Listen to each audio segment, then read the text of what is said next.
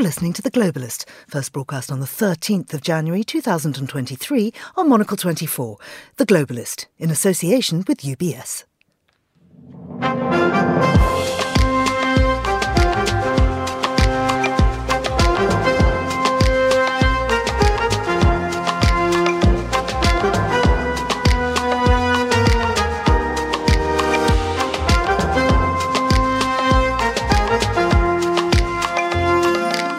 Hello, this is The Globalist, broadcasting to you live from Midori House in London. I'm Georgina Godwin. On the show ahead... People know I take classified documents and classified material seriously. I also said we're cooperating fully and completely with the Justice Department's review. A special counsel will be appointed to investigate US President Joe Biden as a second set of classified documents are found on his private property. We'll get the latest. The Japanese Prime Minister will meet with his US counterpart today at the end of a world tour. We'll look at what the priorities have been with world leaders he's visited and examine the agenda for the discussion with Biden. Then, India has changed policy allowing the citizens of the disputed region of Jammu and Kashmir to vote for the first time. We'll ask if this is a cynical move just calculated to win more support for the ruling BJP. Then, Australia and Papua New Guinea are the closest of neighbours. We are the greatest of friends. The Australian Prime Minister Anthony Albanese becomes the first foreign leader to speak in the Parliament of Papua New Guinea. We'll find out what he said and how it will affect regional security. Plus, Sultan Al Jaber, Chief Executive of Abu Dhabi National Oil Company, will chair COP28 later this year. Is pragmatism the right approach, or is this a major setback for the fight against climate change? With a blast of business news and a check-in from the menswear shows in Florence with our fashion editor, that's all ahead here on The Globalist, live from London.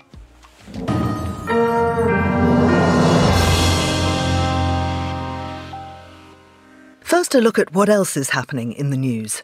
Thousands of Peruvians protested in the streets of Lima last night against the newly instated president, Dina Boluarte. The peak of China's current COVID-19 wave is expected to last 2 to 3 months, according to a top Chinese epidemiologist. And Lisa Marie Presley, the daughter of Elvis Presley and a singer in her own right, has died. Do stay tuned to Monocle 24 throughout the day for more on those stories. Now, US Attorney General Merrick Garland has announced that a special counsel will investigate whether President Joe Biden mishandled classified files. The announcement came after the White House said a second set of classified documents had been found by Biden's lawyers at his family home in Delaware. Well, joining me on the line is our US editor, Chris Lord. Chris, this is the second set of classified documents dating from his time as vice president to be found in Biden's possession. Can you talk us through the sequence of events?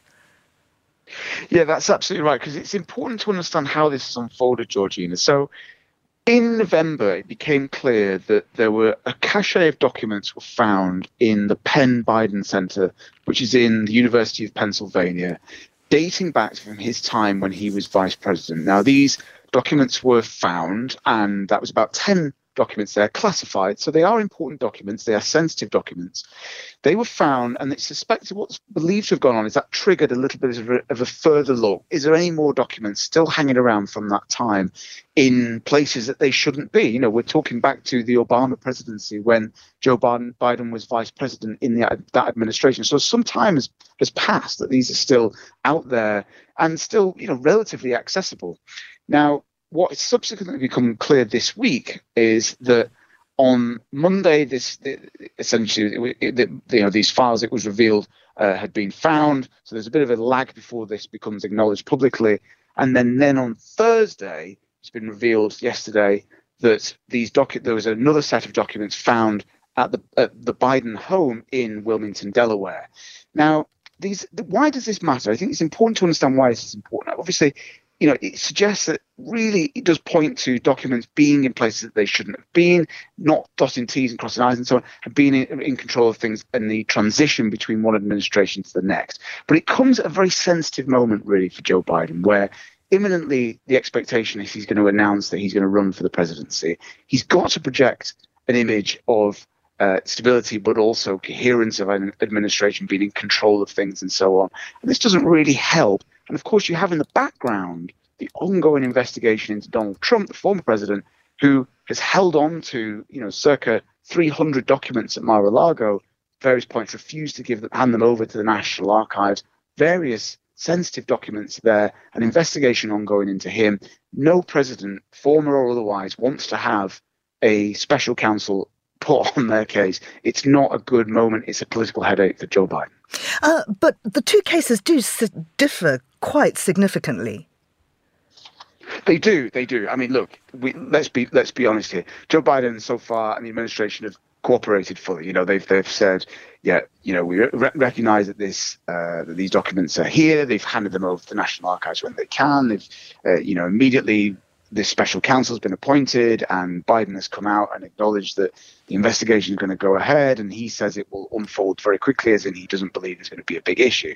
The Trump side of things, of course, is quite different. He's pushed back. He's done everything he can to not cooperate with attempts to get these documents back from him. There's 300 documents thought to be in the possession in Mar-a-Lago. They're two very different things. But I think the Merrick Garland situation with regards to appointing a special counsel on Thursday is very important, because he wants to give the impression, and it's right, and he wants to be very clear with both sides of the political debate here, Republicans and Democrats, that there's an even hand here, as in, because there's a special counsel investigating what Donald Trump is doing, and that is a robust investigation, there has to be a similarly robust investigation into what's happened here with Joe Biden. The trouble is, of course, that immediately Donald Trump can jump on this and be very strong and say, well, look, because we have to remember Joe Biden did come out when those documents were found to be in Mar-a-Lago and say, look how irresponsible this is. It's terrible that these, were privately held in this way. Of course, it's just not a very good look when you're just about to launch your bid for the next term as president. Chris, thank you very much indeed. That's Chris Lord in Los Angeles there. Japanese Prime Minister Fumio Kishida is rounding off his 5-day world tour today. He's been to Italy, France, the UK and Canada, and is now in the United States in advance of hosting the G7 Leaders Summit in his hometown of Hiroshima in May. He and the US President Joe Biden will meet today, and security is likely to be high on the agenda as regional tensions loom in the Asia-Pacific region. Tomohiko Taniguchi is a former special advisor to the cabinet of Shinzo Abe, the former Japanese leader. Tomohiko, many thanks for joining us. Can you give us an overview of this world tour? What was the overarching purpose? The overarching purpose is just, as you mentioned, that hosting G7 summit meeting requires that Japanese leader is in broad agreement with his colleagues from the G7 nations about the kind of agendas to be discussed on the 19th and the 20th of May later this year. The buzzword there, I am sure, is going to be rule of law, and that's going to be very much relevant when and where the rule of lawlessness rather prevails. And the security, as you mentioned, has been high on agenda at each stop that he has made, but it's going to be particularly important for the US-Japanese leaders meeting, because these two countries are bound by the security treaty, and the Japanese government has made a pledge under Prime Minister Kishida, to increase its budget allocation for defense and beef up some of the defense capabilities, all of which are going to be endorsed rather powerfully, I'm sure, by the US president. Now, I mean, with the pacifist constitution, this kind of discussion would have been unthinkable just a few years ago. What's changed from Japan's perspective? I would rather say that Shinzo Abe was instrumental in that respect, but environment, first and foremost, has changed. Never before has Japan had a neighborhood this much precarious. If you look at Japan's immediate neighbors, Russia, North Korea, China, none of which has ever exercised anything akin to, let's say, democracy, and all of which are very much keen on increasing rather than decreasing nuclear warheads. So it's a high time for Japan, the United States, and other G7 nations to have a common understanding about what's unraveling in this part of the world, in addition, of course, to the Ukrainian situation. And of course, Japan now has its new national security strategy, and it has an alliance with the US. Tell us a little bit more about that agreement between America and Japan. It is largely to do with the decisions made by the Japanese government December last year to double the amount of money to be allocated for defense and to equip Japan with the counter-strike capability, which, as you say, would have been unthinkable if this were 10 years ago, and to have a broader understanding, again, with the United States about how important it is to concentrate military assets on the southwestern part of the country, Japan, directly facing East China Sea and South China Sea. And it's going to give a very powerful signaling effect to Beijing, to Moscow, and to Pyongyang. We're also hearing that they'll be talking about supply chains and these strict curbs on semiconductors to China. Yes, indeed. That's been high on agenda, not only between the United States and Japan, but in the broad framework of what's called Quad, involving India, Australia, Japan, and the United States. And Japan must do much, much more in once again rejuvenating its semiconductor industry. It's a long and winding road ahead, but those developments must also be conducted by the cooperation between the United States and Japan to maximize the economy of scale and scope. And finally, Kishida has some troubles at home with various scandals and ministerial resignations, raising questions about how long he'll stay in office. Do you think this trip will strengthen his domestic standing? I think he very much hopes to have that effect. But the good news for him is that he's going to have to face no large general nationwide election for the coming year. And so there's going to be a window of opportunity that must be taken advantage of by Kishida. And I think Prime Minister Kishida is aiming at making the Hiroshima summit one such occasion to boost his popularity ratings. Popularity ratings do matter because it is the rank and file backbenchers of his own party that are always the first to show their discontentment. Tomohiko, thank you very much indeed. That's Tomohiko Taniguchi there.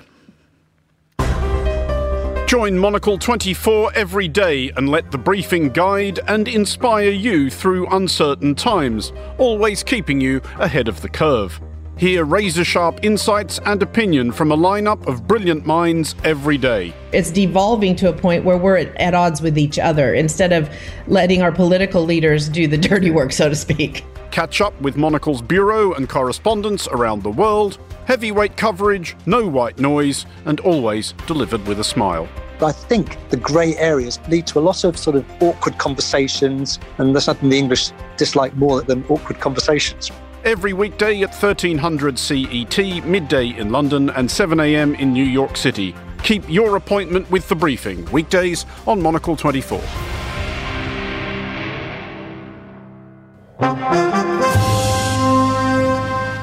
It's 8:14 in Paris, 7:14 here in London. You're listening to The Globalist with me, Georgina Godwin. The citizens in India's part of the Himalayan region of Jammu and Kashmir are to get the vote for the first time. The divided and hotly contested region has a complex history. And before we look into what the extra votes might mean for Prime Minister Narendra Modi's ruling BJP party, let's get some context from Shruti Kapila, who's Professor of Indian History at the University of Cambridge. Shruti, many thanks for joining us on the show. Can you tell us why this region is so controversial? What is the history?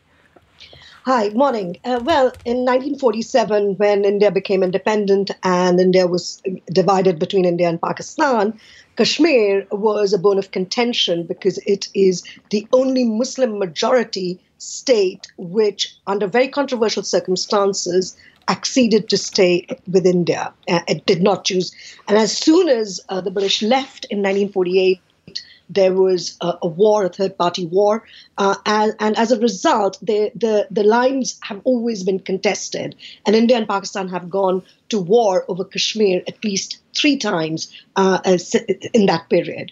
So that's the big backdrop that for India and its secular credentials, for someone like Nehru, who founded India's independence settlement, Kashmir was actually the signature of the fact that India was a secular state, but it was also a Muslim majority state. Having said that, India was, until Modi, till about 3 years ago, was ruled through a very special, it had a special status under India's constitution, which meant that it had a completely different and devolved system of taxation and very many other things. Now, when Modi came in 2019 under a majority mandate, his Hindu, you could say supremacist, Hindu First Party, Hindu Nationalist Party, decided that Kashmir had to be ruled under the same rules by which other Indian states or provinces were ruled, and he abolished Kashmir's special status, which was enshrined in Article 370. So that's the background. And now there's, of course, been this policy change. So tell us about this decision to let the citizens there vote. Well, so very briefly, there haven't been very many regular elections, state elections in Kashmir, partly because since the mid-80s, off and on, there has been a very strong insurgency and counterinsurgency. It's one of the most militarized zones in the world. And then, of course, after you have abolished this, there is a kind of now a buzz in the valley that there are going to be elections. And of course, the BJP wants to stake power. The way the valley works, the way Kashmir works, is that there's a Hindu-dominated area of Jammu, Kashmir, which is really the bone of contention. And then there's also Ladakh, which we haven't really talked about, which is Tibetan and sort of abuts to China. So under the new legislation, all this thing has been kind of degraded, if I can use that word, into a different dispensation, which has also allowed new rules of gaining the right to vote in that. And this is what really is the flashpoint now, which is what you were referring to, that newer kinds of people can get to vote depending on domicile rather than simply on the basis of, you had to prove that you were really from Kashmir. You could not really buy land, for instance, if you didn't come from there. So those sorts of changes have come in in a way to kind of create a more integrationist or a more uniform policy there, which has given advantage to the Hindus, and which means that close to 1 million more Hindu voters have got onto the register, which of course is good news for the BJP. Should the region vote overwhelmingly for the BJP, will it consolidate India's claim over the territory on the global stage? I mean, I think that is a tough one, in the sense that I think India has resisted historically, regardless of whichever political party is in power. It's so-called internationalization. So in some ways, in effect, what you really have is, in effect, the border exists, the line of actual control actually exists. And there is an Indian-administered Kashmir and a Pakistan one. And so I think those things are, who's to say what's going to happen?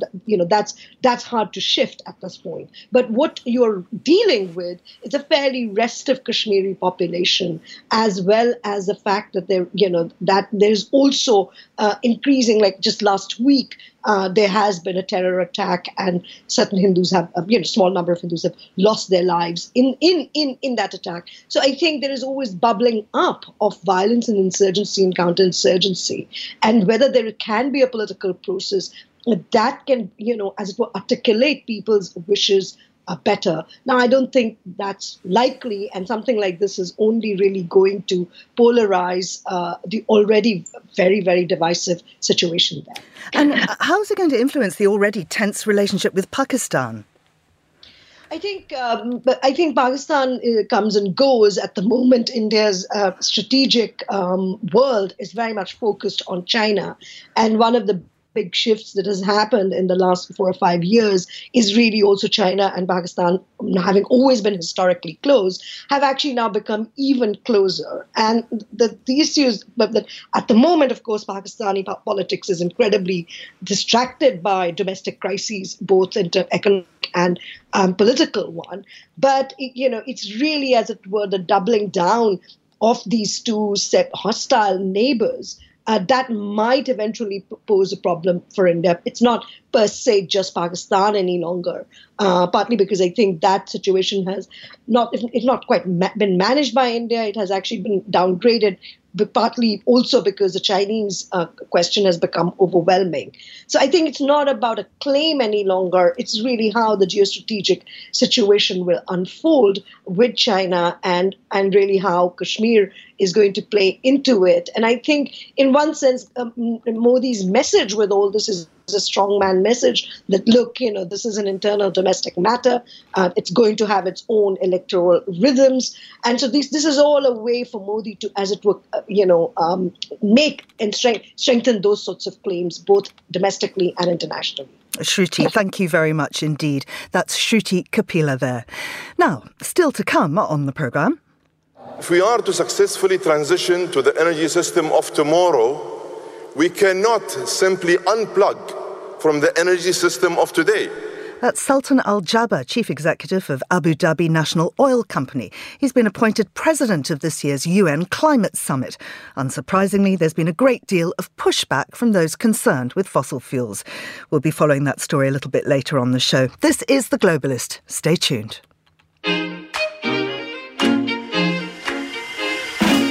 UBS is a global financial services firm with over 150 years of heritage. Built on the unique dedication of our people, we bring fresh thinking and perspective to our work. We know that it takes a marriage of intelligence and heart to create lasting value for our clients. It's about having the right ideas, of course, but also about having one of the most accomplished systems and an unrivaled network of global experts.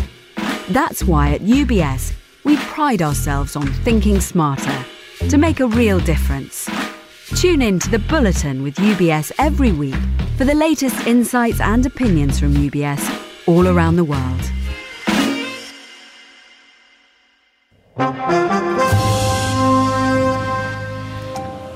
Australian Prime Minister Anthony Albanese has become the first foreign government leader to address the Parliament of Papua New Guinea. He announced that Australia and PNG are finalising a new security treaty, a move seen as a challenge to China's growing influence in the region. Well, Karen Middleton is the Saturday paper's chief political correspondent in Canberra. She joins us on the line now. Karen, what does this security pact entail? Do we have any details? Well, they haven't actually signed it. They've agreed to reach an agreement, Georgina. So they've set a deadline of April the 30th to finalise the detail. And they've put out a quite lengthy statement which says a lot and not very much. So there's a lot of non-specific detail about their objectives to cooperate, to build on their existing relationship, to consult each other, to be more free and open with information. But they haven't said specifically what the practical implications are going to be. But we know what's underneath this, and that is a growing concern in Australia and among allied countries about some of the Pacific nations' closer relationship with China.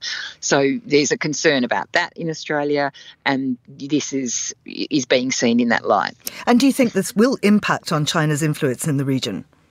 Well, it's interesting. It's hard to know, but the Chinese have been becoming closer to a lot of countries around the region, and particularly the Solomon Islands forged a security pact, which became an issue here in our election campaign last year.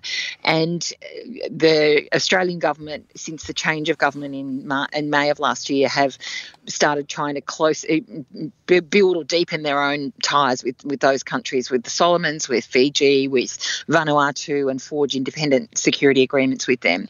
So the Chinese have been not very impressed with the Australian efforts in that regard. They're seeing it as some kind of statement or almost a hostile action. So I imagine they'll redouble their efforts to engage Papua New Guinea in the light of this.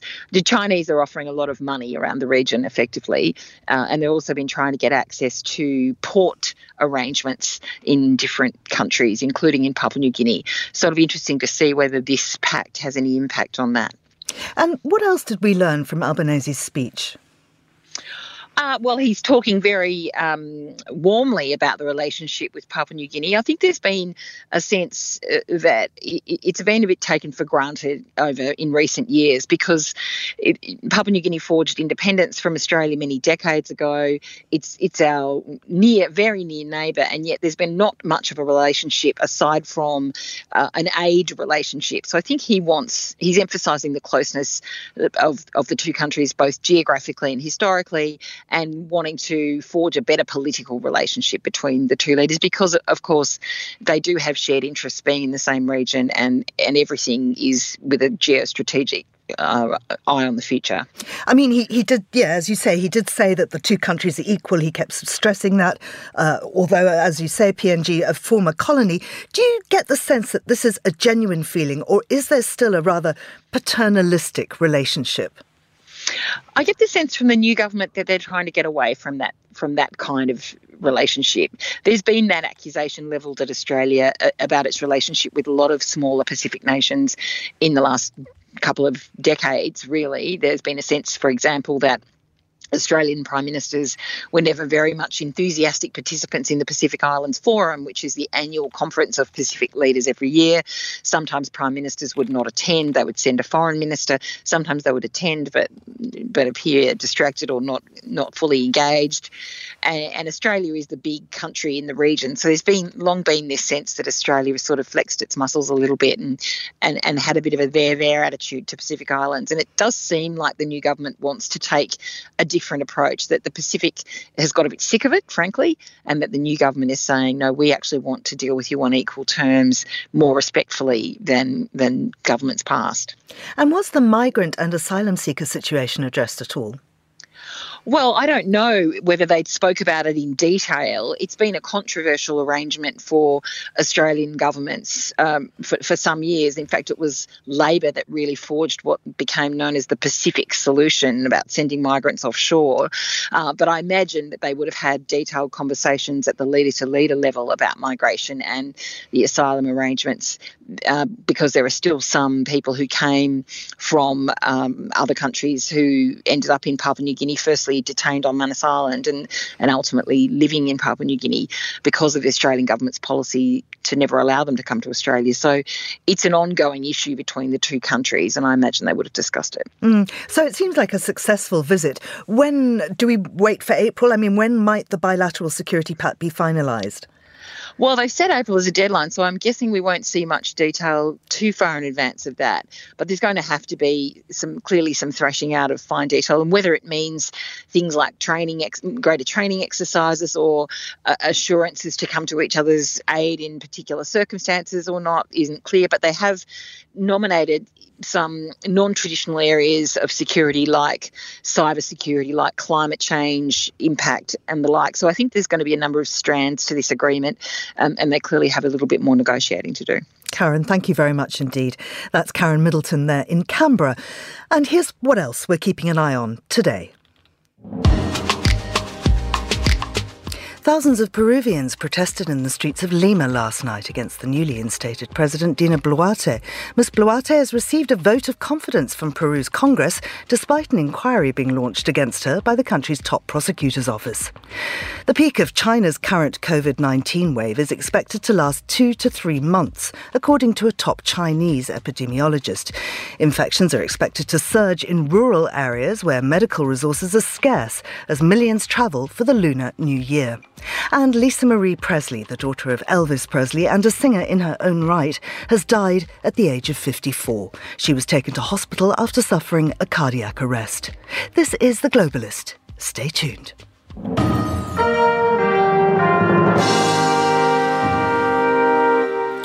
Yesterday, the United Arab Emirates announced that Sultan Al Jaber, chief executive of Abu Dhabi National Oil Company, had been appointed president of this year's UN Climate Summit. COP28 will be held in Dubai from the end of November. Well, joining me now is Bill Law, who is an expert in the region. Bill, obviously this has caused a great deal of concern amongst climate groups. So just who is Sultan Al Jaber?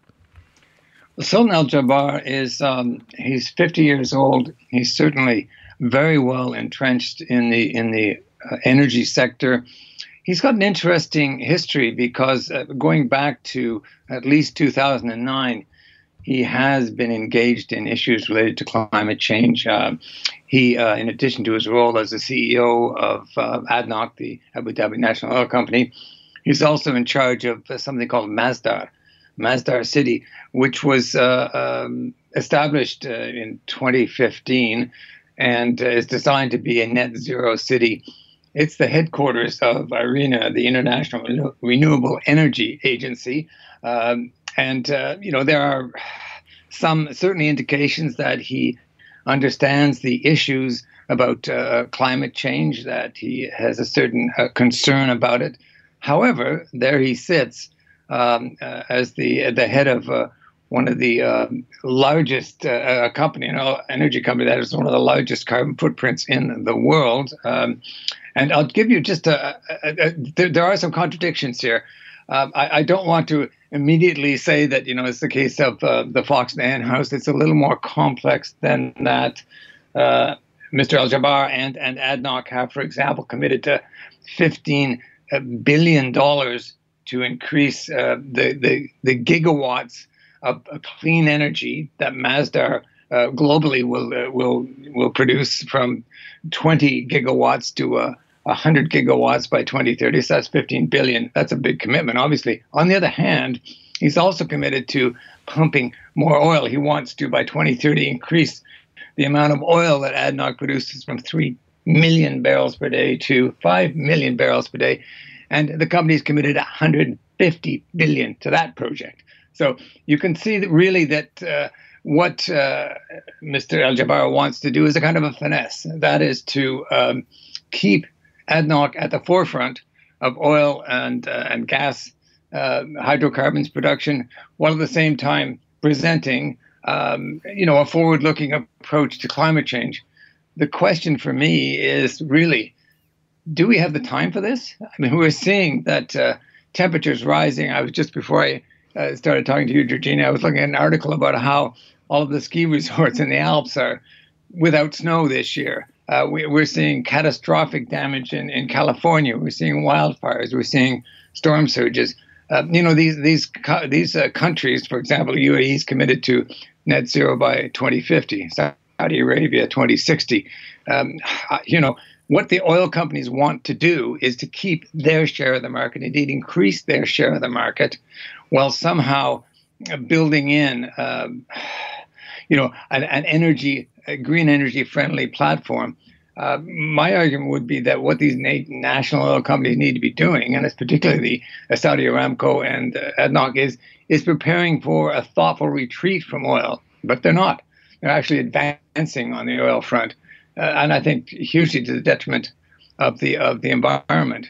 It'll be interesting to see how this plays out next in Abu Dhabi, really. In Dubai. Yeah, I mean, because critics have been very, very fierce on this. What are people saying about his appointment? Well, I think, the climate change people, they're howling in rage, and understandably, because, you think, right, this company needs to be doing much more than it's doing. It needs to commit much more strongly. And if we look at Sharm el-Sheikh, the oil lobby was there in full force, indeed, much more even than in Glasgow. And we can expect to see the same thing, certainly, in Dubai. So there are a lot of concerns, justifiable concerns. I think at the same time, if these oil companies are pushed harder to pursue green energy, clean energy, they've got the resources, they can do it. Now, also bear in mind that the Middle East, and in particular the Arabian Gulf, are really on the front lines of climate change. If the climate temperature rises continue the way they're going, the Arabian Gulf will be uninhabitable by 2050. So the clock is ticking, and I think that we'll see how it plays out. I think that it's really important that the people who are concerned about climate change get a chance to challenge. However, the difficulty is, if you look at the United Arab Emirates, it's effectively a police state. You're not going to get criticism of ADNOC within the UAE. You'll have the same situation happen at Sharm this year, which is that protesters are going to be, limited in the impact that they can have. And it's really up to, I suppose, the rest of us to put much more pressure on Mr. Al-Jaber and on the UAE government to deliver much more forcefully on these promises of green energy, as opposed to simply ramping up production of dirty energy, oil and gas. Those in favour of Mr. Al-Jaber's appointment to chair COP28 say that pragmatism is the only way forward. Do you think that could backfire spectacularly? Oh, yes, I do. I think it could backfire spectacularly.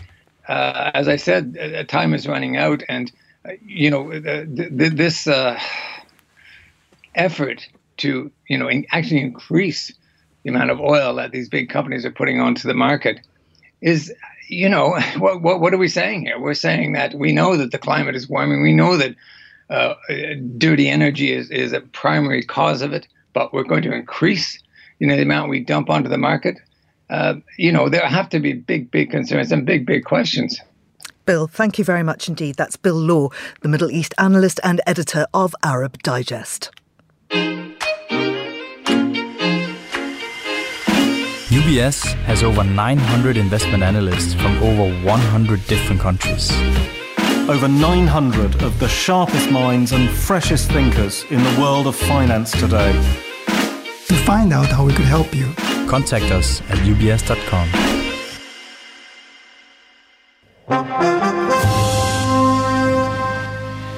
It's 7:37 here in London. That's 8:37 in Zurich, and we'll continue now with today's newspapers. Joining me in the studio is Nina Dos Santos, a CNN Europe editor. Good morning to you, Nina. Good morning. Thanks so much for having me. Lovely to have you in the studio. We've not spoken before, so it's great to have a fresh face here in the morning. Now, we've been covering, obviously, the Biden documents scandal. We talked about it at the top of the show, and I wonder how the press are covering this. Yeah, well, what a surprise and what a week it's been politically. Just as we thought things had calmed down over the last few years, we now have a situation, Georgina, where we've got a former president, Donald Trump, who of course is facing investigations for classified material having been found on his premises. And now we've got a sitting president, Joe Biden, facing not just one revelation that classified documents were inside a think tank that he was related to. These apparently from his time as vice president during the Obama administration, but that they might also be there have also been other discoveries made inside his own house in Delaware. The facts appear to be quite different, and the way the media seems to be covering it at the moment is to focus on the difference in those facts. Now, of course, Trump's discovery involved hundreds of files. It appeared as though he was not cooperating. Obviously, his lawyers, have been accused of not having disclosed documentation. The Biden administration, because he is a sitting president and yet enjoys all the apparatus of the West Wing inside the White House, he is making it very, very clear that he does wish to cooperate. So people are focusing a lot on the facts at the moment because obviously this revelation about these classified documents in these properties linked to Joe Biden obviously comes at a time when we've had a relatively quiet time in US politics. And obviously the situation vis-à-vis Trump was slightly different because it came on the back of a real roller coaster ride, during which time in his presidency he had obviously met some very controversial figures, like, for instance, the leader of North Korea, Vladimir Putin, so on and so forth. So the revelation that there might possibly have been hundreds of classified documents in Mar-a-Lago, which essentially is a hotel, is viewed as slightly different. But having said that, obviously, given the severity of the situation, the Attorney General in the United States has appointed a special team to investigate this. The political backdrop is very different in the media and also in the House and Senate now, because obviously we have a Republican speaker in charge of the House of Representatives. And so I imagine that this is going to be an issue that's going to be probed repeatedly, both in the US media, in political circles in the United States as we head towards 2024, because remember that the next election's round the corner and we could end up with President Trump on the ticket and President Biden on the ticket, both being investigated for these classified documents having been found on properties linked to them. Quite extraordinary. Now, last October, there was an awful, deadly crowd crush in Seoul. And there's finally a report out just saying what happened and apportioning blame to a certain degree. Yeah, except this appears to have disappointed many families who tragically lost loved ones here in this disaster that happened back in Halloween of last year in the Itaewon district in downtown Seoul, where hundreds of thousands of people, young people largely, had congregated in dangerous numbers on the streets to celebrate Halloween. It was supposed to be a joyous occasion, but obviously it ended up with this crush that saw 159 people lose their lives. Now, after months and months of this investigation, finally findings have been revealed. But family members say that one of them's quoted in fact, the BBC this morning as saying that this is basically a cover-up to save the skin of people further up the chain among the power base in Seoul, in terms of city officials and so on and so forth. And they were quoted as saying that this investigation, to me, cuts the tail off the lizard to save the head. That was, I think, the quote that I read by one parent, bereaved parent in the BBC. The 6 people appear to have been investigated, including the head of the police in the department, the part of the city where this happened. But local residents of Seoul and indeed more broadly across South Korea want more senior people to be dragged into this investigation and to be looked into. And it speaks to a broader trend in South Korea, of course, of wanting to see more transparency from the country's political and municipal elites and also from its police commissioners and so on and so forth. So I think this is a story that isn't over. Let's move on to France now, where Brigitte Macron has been talking about school uniforms. Now, of course, she is a former teacher, famously the teacher of the president, who she married after he left school. But she's been accused of embarrassing his education minister because she's agreed with populists calling for the return of school uniforms. This is personal for me because I went to a French lycée, actually, until almost my university days. And as a result, I've never had to wear a school uniform. And as a mother of 2 young children who are at school here in the United Kingdom, now I see the benefits of uniforms from a parental point of view because of their simplicity. And this seems to be what Brigitte Macron was speaking about here. This is, by the way, what she's commenting on. The backdrop of what she's commenting on, Georgina, is a private member's bill brought forward in the equivalent of the Parliament in France, in the Assemblée Nationale, by the far-right National Rally Party. This is, of course, the sort of reputationally rehabilitated party that used to be called the Front National, who want to introduce a debate about French school children wearing uniforms for a whole host of reasons. But the reality is that very, very few French school children wear uniforms. And I can talk about this because I went to a French school. 80-90% of French pupils would never dream of wearing a uniform because it is not part of the, educational system there. So this is speaking to a very, very small number of children who this would be affected by this. And it seems as though Brigitte Macron herself went to one of these Catholic schools, which again, as I said, is the minority, where you do have to wear a uniform. She said, it never really affected me. And in fact, it was helpful because I didn't have to think about what I have to wear in the morning. But I think, yes, it's an embarrassment. But on the other hand, this is really sort of a wedge issue that the far right is seeking to exploit. It's important, though, because her own husband, Emmanuel Macron, the president, has deemed repeatedly the far right as being the big political challenge for France. I mean, I would totally agree about uniforms. I wore a uniform throughout my school days. We used to have to kneel down, and unless your skirt touched the floor, you'd get a whack from a ruler by a cross nun. And they'd also check you were wearing regulation knickers. Let's go to Canada now, where a woman's been ordered to pay back her employers after spyware showed that she wasn't working hard enough. And this is outrageous.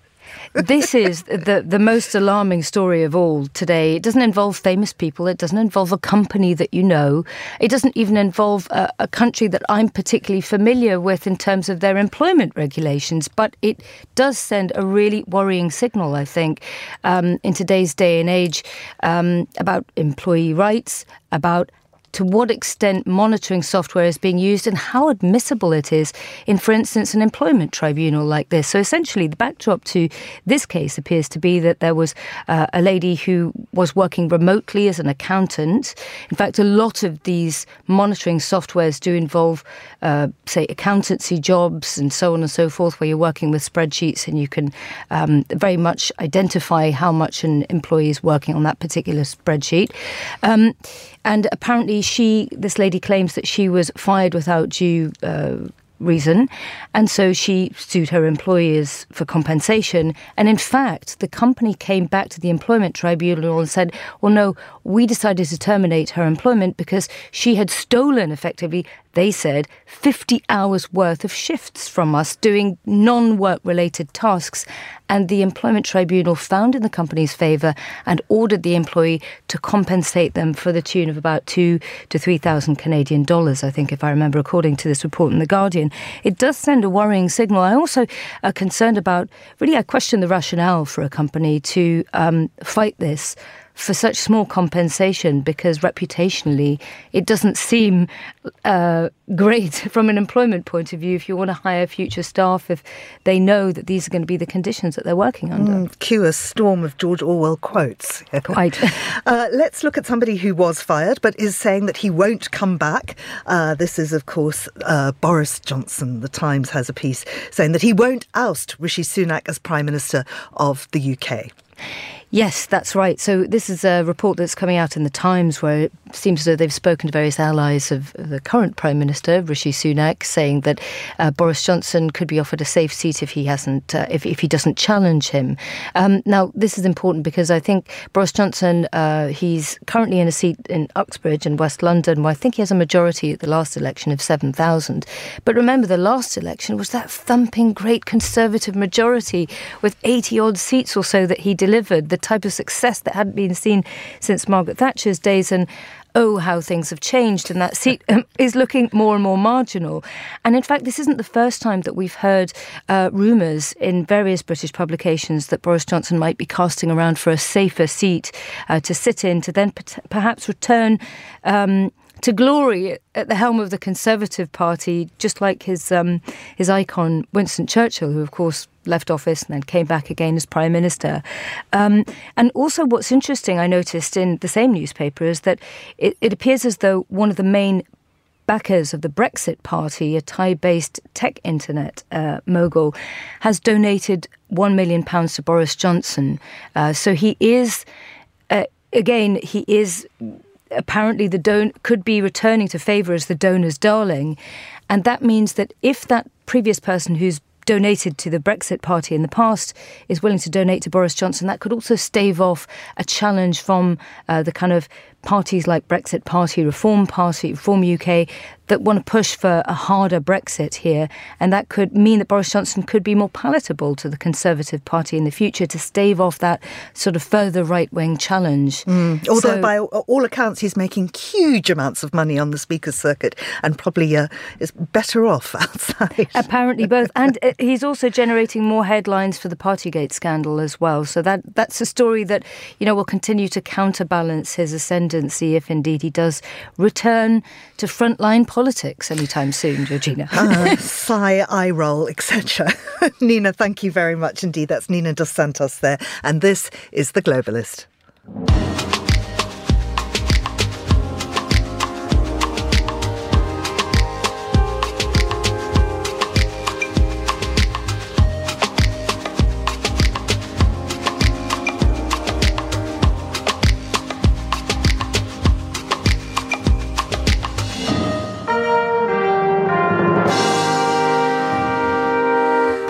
Well, it's time to talk business now with Monocle's business editor, David Hadari. Good morning to you, David. Good morning. Let's start with the FT. And these are new figures released on Thursday showing America's inflation at its lowest level in more than a year. What's the detail on that?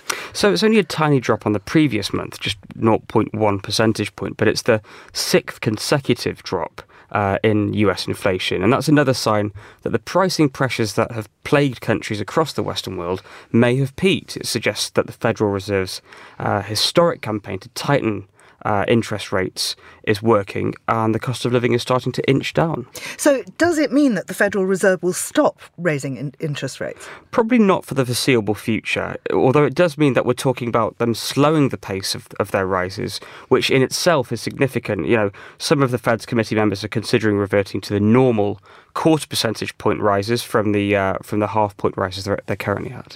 Why is it happening now, and can we expect to see slowing inflation elsewhere in the world? Sure. So there's a few things going on right now. First of all, it follows signs that higher borrowing costs are forcing consumers to spend less, which means central banks are doing their jobs. Supply chain problems do appear to be easing, and in turn that's pushing down prices for energy and other items like cars and appliances and clothing. And as for other places, it's not for sure that we've seen the peak of inflation yet. In the UK, analysts don't think it's peaked here just yet, but in France and Germany, they're saying it is. And a warmer winter also means that energy prices are not as high as they were feared to be. So that's also helping things. Let's go to Sweden now and this discovery of Europe's largest deposit of rare earth metals. Tell us more about this news and why it's important. Sure. So what you need to know there is that this huge deposit of rare earth metals was discovered by the Swedish state miner just north of the Arctic Circle in Swedish Lapland. And that contains more than 1 billion tonnes of what's called rare earth oxides. And if that sounds a bit dry, I'll just tell you that it's the metal that goes into wind turbines, electric vehicles and solar panels, and European countries will need to use them in order to cut carbon and proceed with the energy transition. So what's the Swedish government going to do with this? I mean, will they be mined? Will they be used? Well, not much actually for the next 15 years or so. Ironically, because of the complex processing and intensive environmental effects of mining those metals, there's a lot of red tape involved, and it could take up to a decade and a half to deliver those metals to market. And there's a lot of people out there who assume that the tech like electric vehicles are actually the panacea to the world's environmental problems. And while they do reduce emissions overall, they do bring their own environmental problems too. Absolutely. I mean, there's so many metals need to go in to make those batteries, right? Yeah, it's kind of ironic, you know. On the one hand, the EU is predicting a 5-fold increase in demand for the metals used in EVs and wind turbines by the end of the decade. And if it's going to reach its environmental targets, it kind of needs to dig them out of the ground, which is itself environmentally damaging. And the other part of its reasoning on doing this is that right now 4/5 of the world's rare earth metals are possessed or processed by China. And the EU has put a drive for greater self-sufficiency in raw materials like this at the top of its agenda. So it's seeking to curb its reliance on China and Russia for obvious reasons, as we're seeing right now with the Ukraine war. And it's also looking for a deal with Australia, which is another raw materials powerhouse. And of course, lots of raw materials needed for that sort of thing found in conflict zones like the Democratic Republic of Congo. Sure, and the seabed as well, which, you know, you see these huge machines gouging at the seabed. And, you know, it's almost as though with the solution to one problem, we're creating a whole new set, albeit ones that are slightly less problematic than fossil fuels. So in other green business news, the Swiss company Climeworks yesterday became the first ever company to pull carbon dioxide from the open air. That's really exciting. They've stored it underground. How does it work? Yeah, so essentially what happens is Climeworks has these installations of what look like tennis court-sized air conditioning units. They're actually fans that suck in air, use spongy filters to trap carbon dioxide, and then another company called Carbfix combines that CO2 with water, pumps it into stone underground where it's stored for thousands of years. And Climeworks is one of the companies racing to make money off this, basically. So do you think then that carbon capture technology is going to save the planet? Well, if it ever is, it's not going to happen for a long time. So Climeworks is the first company to successfully capture carbon, and that is going to be a lucrative business. So it already has companies like Microsoft and the payment platform Stripe and the e-commerce platform Shopify. They've already paid hundreds of dollars a ton for Climeworks to start, neutralizing the emissions that they make. But it's not especially cost effective right now. It costs hundreds of dollars to remove a ton, and it's likely that will decline over time. But scientists estimate billions of tons of carbon a year will need to be removed each year by the middle of the century to avoid the worst effects of global warming. And there are also fears that that the fossil fuel industry could see this as a make weight for it to keep going on, pulling things out of the ground and polluting with it. So let's hope that doesn't happen. Absolutely. But the technology exists, which is absolutely great news for the climate. David, very many thanks for joining us. David Hodari is our business editor here on Monocle 24. You're with The Globalist. Pitti Uomo, the world-renowned men's attire fair, is currently underway in Florence. Natalie Teodosi is Monocle's fashion editor, and she's on the line from the city now. Natalie, good morning to you, and I so envy you being in that beautiful city. Can you tell us what the mood is there? Hi, Georgina. Yes, it has been really great to be in Florence, really sunny, and it's been a great fair, a really good mood. I think we started the year with a bit of a bleak outlook as to what the luxury industry will face in the year, but it's been really optimistic, especially for the brands here, which are really specialist brands focused on craft and on really timeless quality pieces. The brands have been saying that they've had a really good week, and a lot of demand and orders from buyers coming in from the UK and the US, but also a lot of Japanese and South Korean buyers have been returning for the first time back to Pitti Uomo and placing orders, scouting new talents. So things are looking up. And what about, there are so many extraordinary buildings in Florence, like, the Duomo. Are many of the shows taking place in those landmarks? They are indeed. And what's also really special is that there's not a long series of shows every day like in other fashion weeks. The fair usually will invite one or two special guests to host fashion shows. So they're also much more highly anticipated. And I think the biggest highlight was a Belgian designer, Jan van Esch, who did show his collection in the Santa Maria Novella convent. And it really became part of the show and the experience. You went in and you could take in the architecture, the show, and a dance performance took place. But then you came out thinking that the show is over and that we would just go back on the street. But you entered this beautiful courtyard and the models were standing, showing the clothes in front of these beautiful frescoes and almost blended in with the art you would see on the walls. And it was really an experience. And he said he designed it this way to take you through different emotions and through a real journey. Mm-hmm. Tell us what's selling, Natalie. What seems to be selling more and more is the formal wear category. So suits, loafers, dress shoes, and even ties are back. I spoke to an Italian brand called BG who said that, they've had a really tough 2-3 years, but all of a sudden things are really looking up and there is a lot more appetite now that it's not really part of a uniform and it's not mandatory to put on suits and to dress up. People are doing it a lot more for pleasure and rediscovering the joy of putting on a good suit, dressing up a bit more than you have to.